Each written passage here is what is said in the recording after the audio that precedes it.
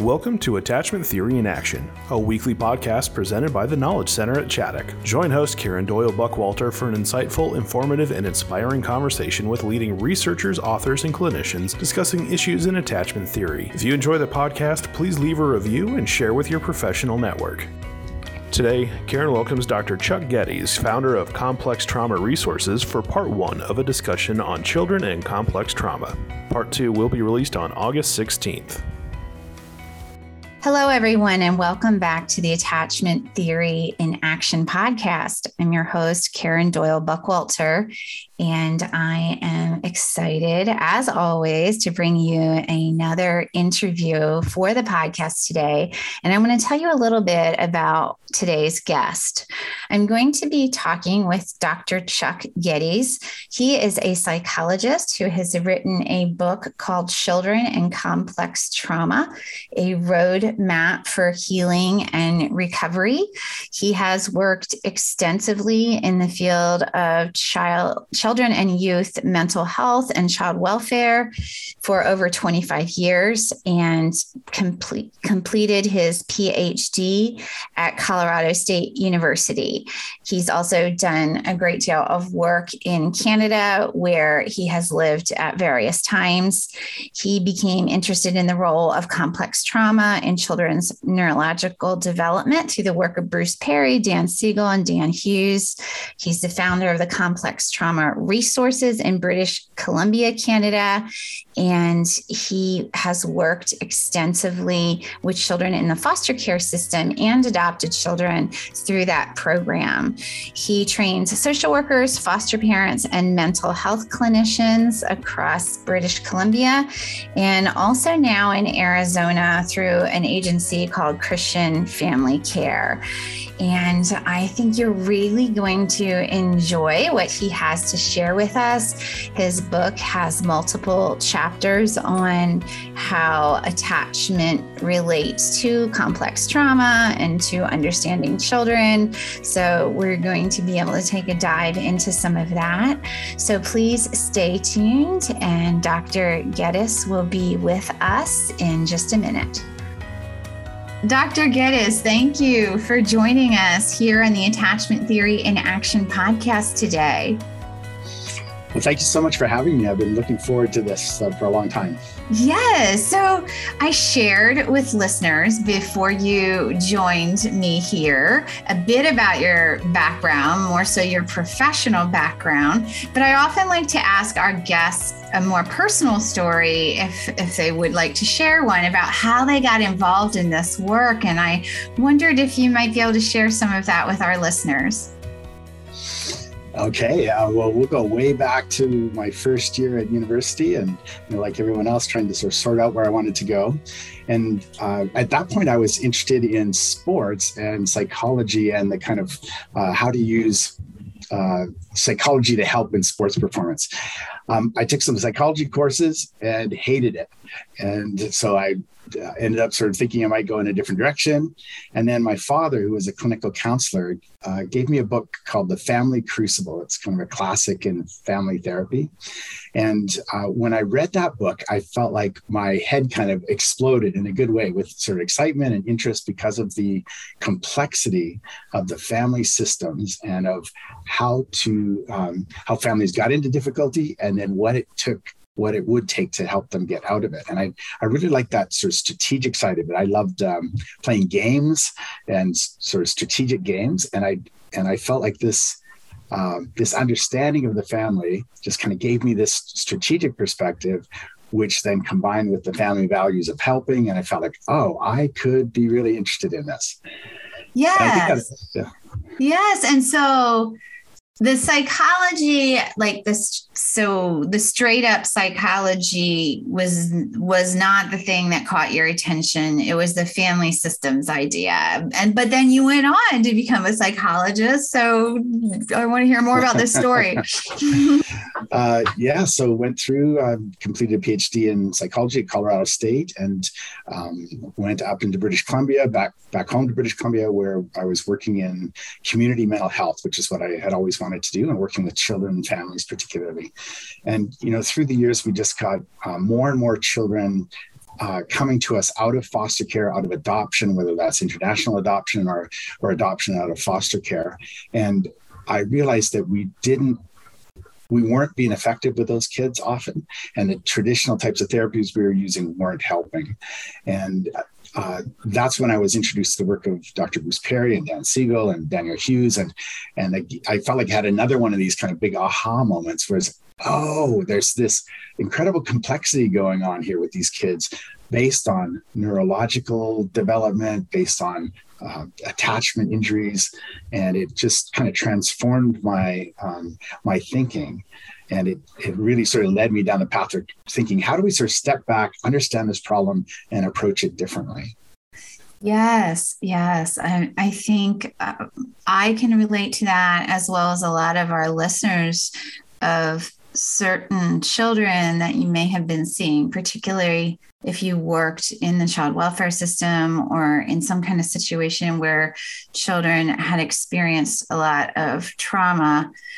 We found ourselves scratching our heads like, am I getting anywhere? Do the tools that I have, are they helping? Are they effective? Yes, exactly. And there was a frustration building with the managers on the child welfare side. They were coming to Child and Youth Mental Health. We're often housed together and just kind of part of the same organization. And they said, you're not helping us with our kids. And we realized that many of our child and youth mental health centers actually excluded children with big externalizing behaviors, which was so many of the kids that were in foster care. And so this high-risk population we weren't serving really, because our therapists were trained in CBT for anxiety and CBT for depression, and they just didn't have sort of the tools to work with, again, these very complex children. So what would happen then? They would just say, we can't help a child with those problems? Or, I mean, what would... Yes, in too many places, that's exactly what happened. The kids were just not offered services. And so then the families would continue to struggle, and, all the sort of poor outcomes that we can get through foster care would often happen for those kids. And so there was kind of an entreaty at that point, I guess, from the child welfare side to say, mental health, please help us. You need to figure something out to help us. And that's when I looked to this work of Bruce Perry and Child Trauma Academy and Daniel Hughes and thought, what should we do differently? How could we approach this problem differently to be able to serve these kids? And so that's when we developed something called the Complex Care and Intervention Program. It was this wasn't that long after the developmental trauma disorder proposal had gone in for the DSM-5 and was rejected. And what I thought was that this idea of complex trauma or complex developmental trauma, it was so clear in the lives of our kids. I thought we were eventually going to end up with that diagnosis. I'm going to act now as if we have that diagnosis to work with. What would we do if we had that to work with? Yes. And we ended up developing a model based around this, what we call our 7 developmental domains, but looking at the symptom clusters that were involved with developmental trauma disorder and saying, what would that look like? What's that look like in our kids? And can we capture that in an assessment, a sort of developmental functional assessment that would guide our interventions across, again, 7 developmental domains that we looked at? Yes. And well, before you go into that, I did have one question related to what you've already shared. And I don't know if it was like this in Canada, but in the United States, there was also an outcry, particularly from adoptive parents who were saying, your services aren't helping us.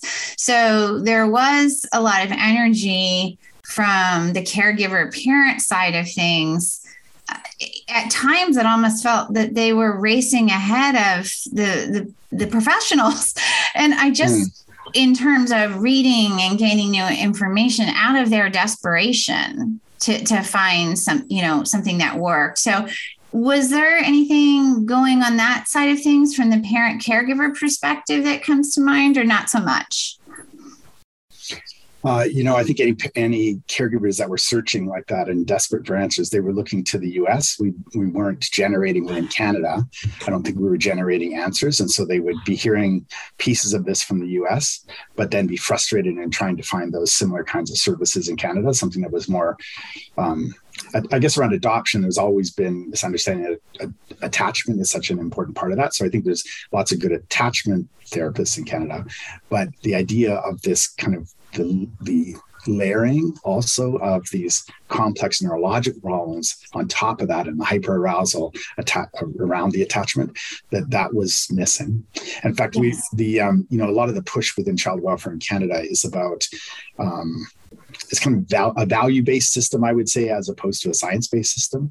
And so the value is kids need permanency, therefore let's push kids out into adoptive homes. So in British Columbia, there's really been a big push in the past 2 years to get kids out to adoptive homes or out to kinship care homes, but with no training and preparation for those families. And so that desperation that you're talking about, they get these kids and then all of a sudden they realize, wait a minute, typical parenting's not working. And this is incredibly stressful. The adoption's not working, and help, just crying out for help. Yes, yes. Now, you also began talking about this functional assessment, and I think that listeners would be interested in hearing more about that. Could you share about some of that and how that came along and how that has helped you? I think I just want to make a tie-in back to my sort of strategic thinking. So yes. I guess my thought was, how do we start to change the system? So the system is oblivious about complex trauma. Basically, everybody's had a little bit of training about trauma, but in terms of how the system actually functions, it's pretty oblivious to that. So I was thinking, how do we help kids and also sort of bring the system along in their understanding? And so we developed this kind of rubric or framework. We actually have an acronym for it. No one eats apples in BC. No one eats apples in BC. And it looks at neurological development. It looks at overreactive stress response, emotional regulation, attachment, identity. Looks at cognitive, behavioral pieces, and then sort of cognitive and language processing. And so that parallels again those symptom clusters from the developmental trauma disorder. Right. So we thought, well, what if we looked at kids through that lens and we looked to see what is their level of functional development in each of those categories? And then would we be able to develop interventions that particularly that the caregivers could do, that the parents could do, rather than thinking that this would be the job of the therapist, things that they could be doing in their home that would start to see children grow and develop across those 7 developmental domains. And so that framework was also intended to kind of drive the understanding of the system. So our intention was to go in and say, we're going to work with the team of people around the child. We're going to provide education. We're going to provide this framework, and we're going to provide some direction. And let's see what happens.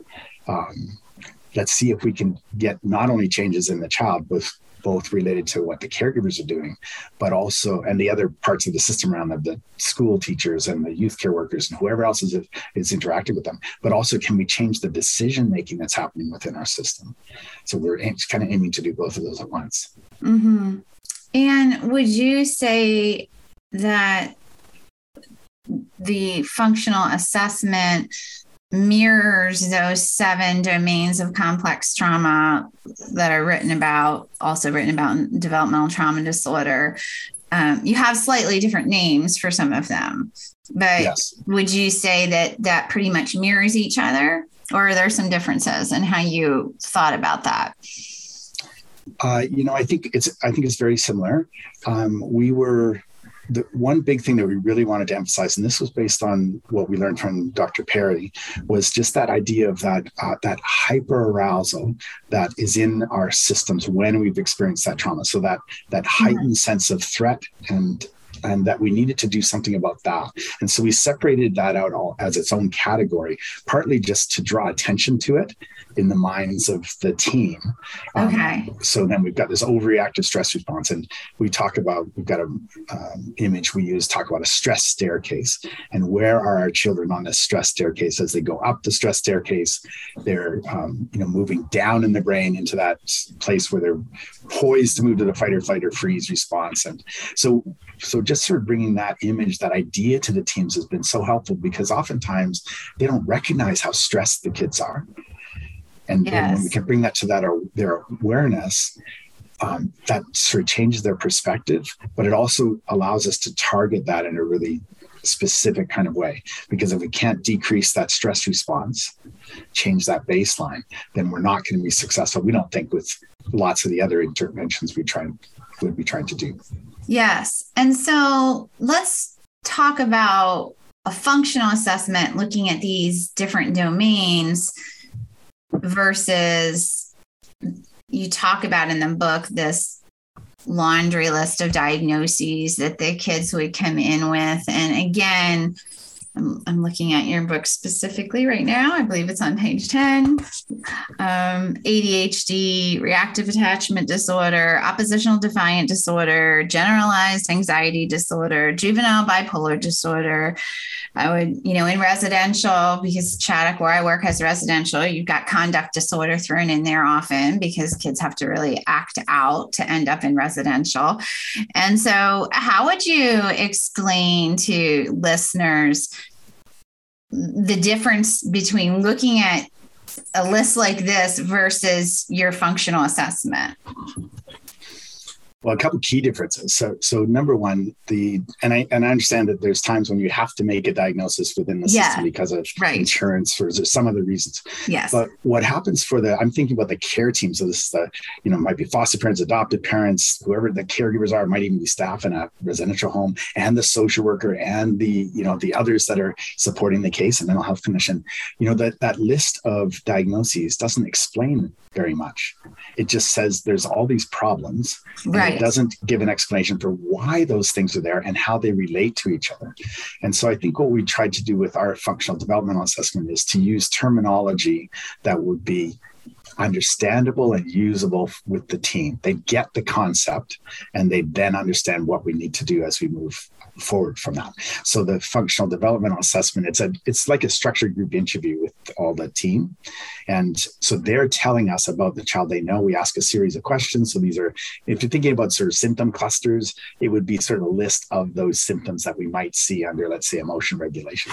And but at the end of the day, we have this sort of profile graph that gives a bit of a rough estimation of where the child is developmentally compared to where we want them to be. And then it gives us a target for our interventions. So we can have children that are dysregulated and showing big behaviors or big emotions for different reasons that might come because they're overwhelmed with sensory information and can't cope. It might be that their attachment wounds are being pricked. They're feeling a threat in their attachment security, and that's why we get it. It might come more from shame. There could be a lot of different sort of reasons why a different child would show these big behaviors. So we're really trying to use that assessment to help the team to understand, this is why we see what we see, and then here's what we need to do about it. Yes. And I know you mentioned them earlier, but just to get it clear in the minds of listeners, your 7 domains, which No One Eats Apples in BC, helps. Do we call that an acronym or an acrostic? I always get those two mixed up. But the N is looking at neurological and biological maturity. The O is overreactive stress response. E for emotional regulation. A for attachment and relationships. I for identity development. And B for behavioral regulation. And C from the BC there at the end is cognitive and language development. So and those are organized in a way where we're kind of moving up in the brain. So we're starting fairly low level in the brain and moving up, roughly going from these kind of basic body functions, at the bottom, then up into more sort of limbic brain kind of pieces around emotion and attachment and identity, and then finally up to the cognitive, more the cortex kind of. So it's a rough parallel to that. And just for fun, for someone who's oblivious to the area of British Columbia, why is it funny that no one eats apples in British Columbia? Yes, just because we have an area called the Okanagan, which is a hot, dry area where there's apples and cherries and peaches and everything like that. So it's funny for that reason for our audience. Gonna need a new acronym, I guess, if we're working in the US. Yeah, so that's great. And so it's very clear that this is looking at things developmentally. You also talk about in the book at various places that I believe it was when you were quoting maybe some of the things written by Bruce Perry, efforts are well-intended, but developmentally misinformed.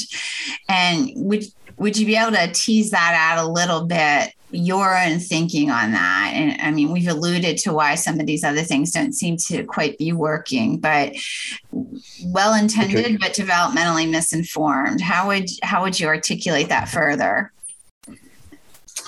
Well, I think that those caring for kids like this and the professionals that are supporting the families that are caring for them, we get fooled by the child's chronological age and their physical size.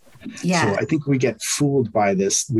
Our expectation for what they ought to be able to do is based more on their chronological age. And we adjust it downward a little bit in our thinking because we realize, they're needing extra supports to cope at school or extra supports to do things. And I think a lot of our caregivers would say, actually, there's times when he seems to be flipping back and forth between a 10-year-old and a 3-year-old.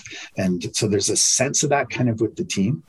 But I think that one thing that we do with that developmental assessment is we end up with this profile graph, and we can visually sort of see the delay or the gaps in where the child's actually able to manage and where we want them to be able to manage, which would be the chronological age. So I have, I'm thinking about a team right now. So this is a current case where there's a 17-year-old girl, and she's been extremely suicidal and anorexic, like trying to harm herself through restricted eating and through other kind of active ways. So the team, of course, she's 17 and everybody's dealing with her as if she's a 17-year-old with all of these problems, and how do we manage this and provide safety, and how do staff, she's in a staffed home, how do they interact with her? Well, they're interacting with her like she's a teenager. And then we do the developmental assessment, and the team's reaction is, oh my goodness, she's so far behind. She actually functions much more like a toddler. Not that she doesn't have 17-year-old capacities in some ways, but actually her emotional ability to manage her response and attachment relationships looks much more like a very young child. And so if you think about this kind of what's developmentally appropriate, then we're trying to think about how can we meet that child's developmental age down at wherever they got sort of stuck, or where their development got, didn't advance past that. How do we go down and meet them at that level?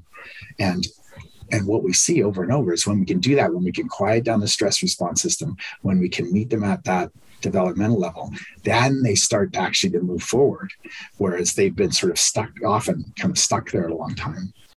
Yes. I think it's very helpful because sometimes we do share with caregivers a broad statement like we have different ways that we say it at Chaddock. You have to parent at their developmental age rather than their chronological age. Another way we say is you grow them down before you try to grow them up. And, yes. But I think, something that's getting more specific like this, some people just to be able to see that somehow in an assessment more specifically, I think really helps them to hold that in their mind, because it's very easy to lose that when, as you said, when you see this older child in front of you that looks, 12, 14, whatever, it's hard to keep that in mind. So I think all the different ways that we can help caregivers or whoever's working with the child to hold on to that concept is really helpful.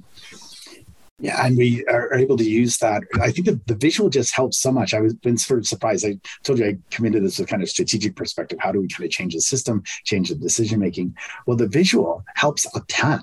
And the fact that they have been involved in it and they've shared with their observations of the child, so they feel the caregivers and others on the teams feel very validated by this, that they are and kind of empowered, rather than sending the child off to some assessment clinic somewhere and the professionals look at them and come back with these recommendations.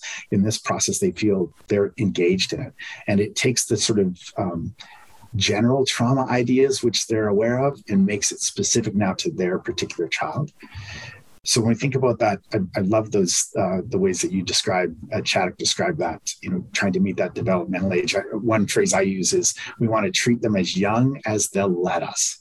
I have that written down in my notes because I really liked that. And I was going to bring it up if you didn't. So yay, we're on the same wavelength here. What I like. Can I just add, Karen? So just think about that 17-year-old. So we start to think, really, she functions emotionally more like this kind of toddler.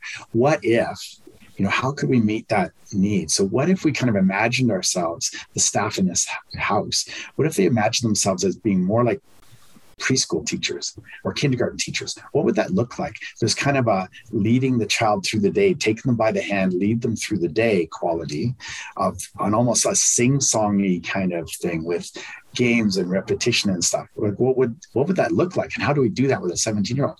Guess what? She loves it. So we've had to think through what's that, how can we get away with that and not be insulting? And, but actually it's like we're catching that itch. That's what she wants. That's what she needs. And when we've intruded a bit more because we wanted to go in and not just let her isolate, but go in and grab her by the hand and bring her out into activities. And she's responded really, really well. And that would be a common kind of experience. I have just one other quick story. I had a 12-year-old boy, and we're doing lots of other things around identity and attachment and stress, but we also added just a little positive behavioral system just to get so we'd get some sense of success, right? And measuring success. We sat in a care team meeting at one point. He said, Dr. Geddes, this point system you got me on, this is like babyish. So he's complaining. What was he actually doing when he got these little tickets that he was earning? He couldn't wait to get them. He was counting them out. He was mounting them in a book. He was saving up for certain things that he was going to spend them on, activities that he'd be able to do with staff. He loved it. It was developmentally meeting his need, which is probably more like an 8-year-old level. Even though his 12-year-old brain was saying, don't treat me like a baby. Yes.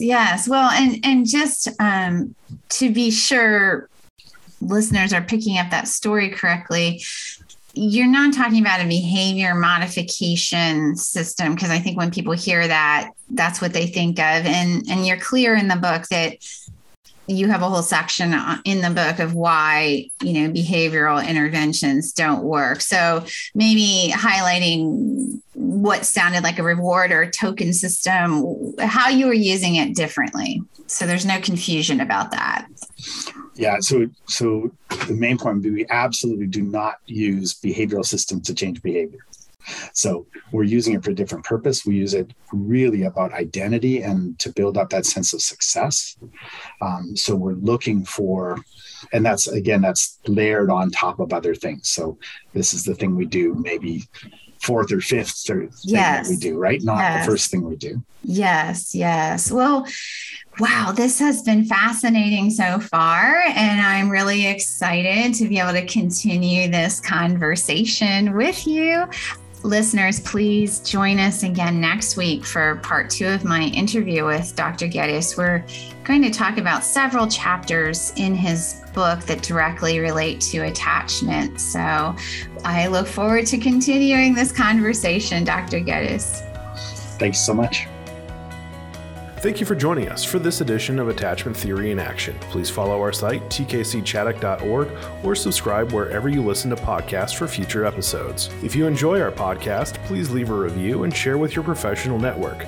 For additional resources, training opportunities, and blogs, please visit tkcchaddock.org. We hope you'll join us again as we continue to explore the world of adoption, trauma, and attachment theory.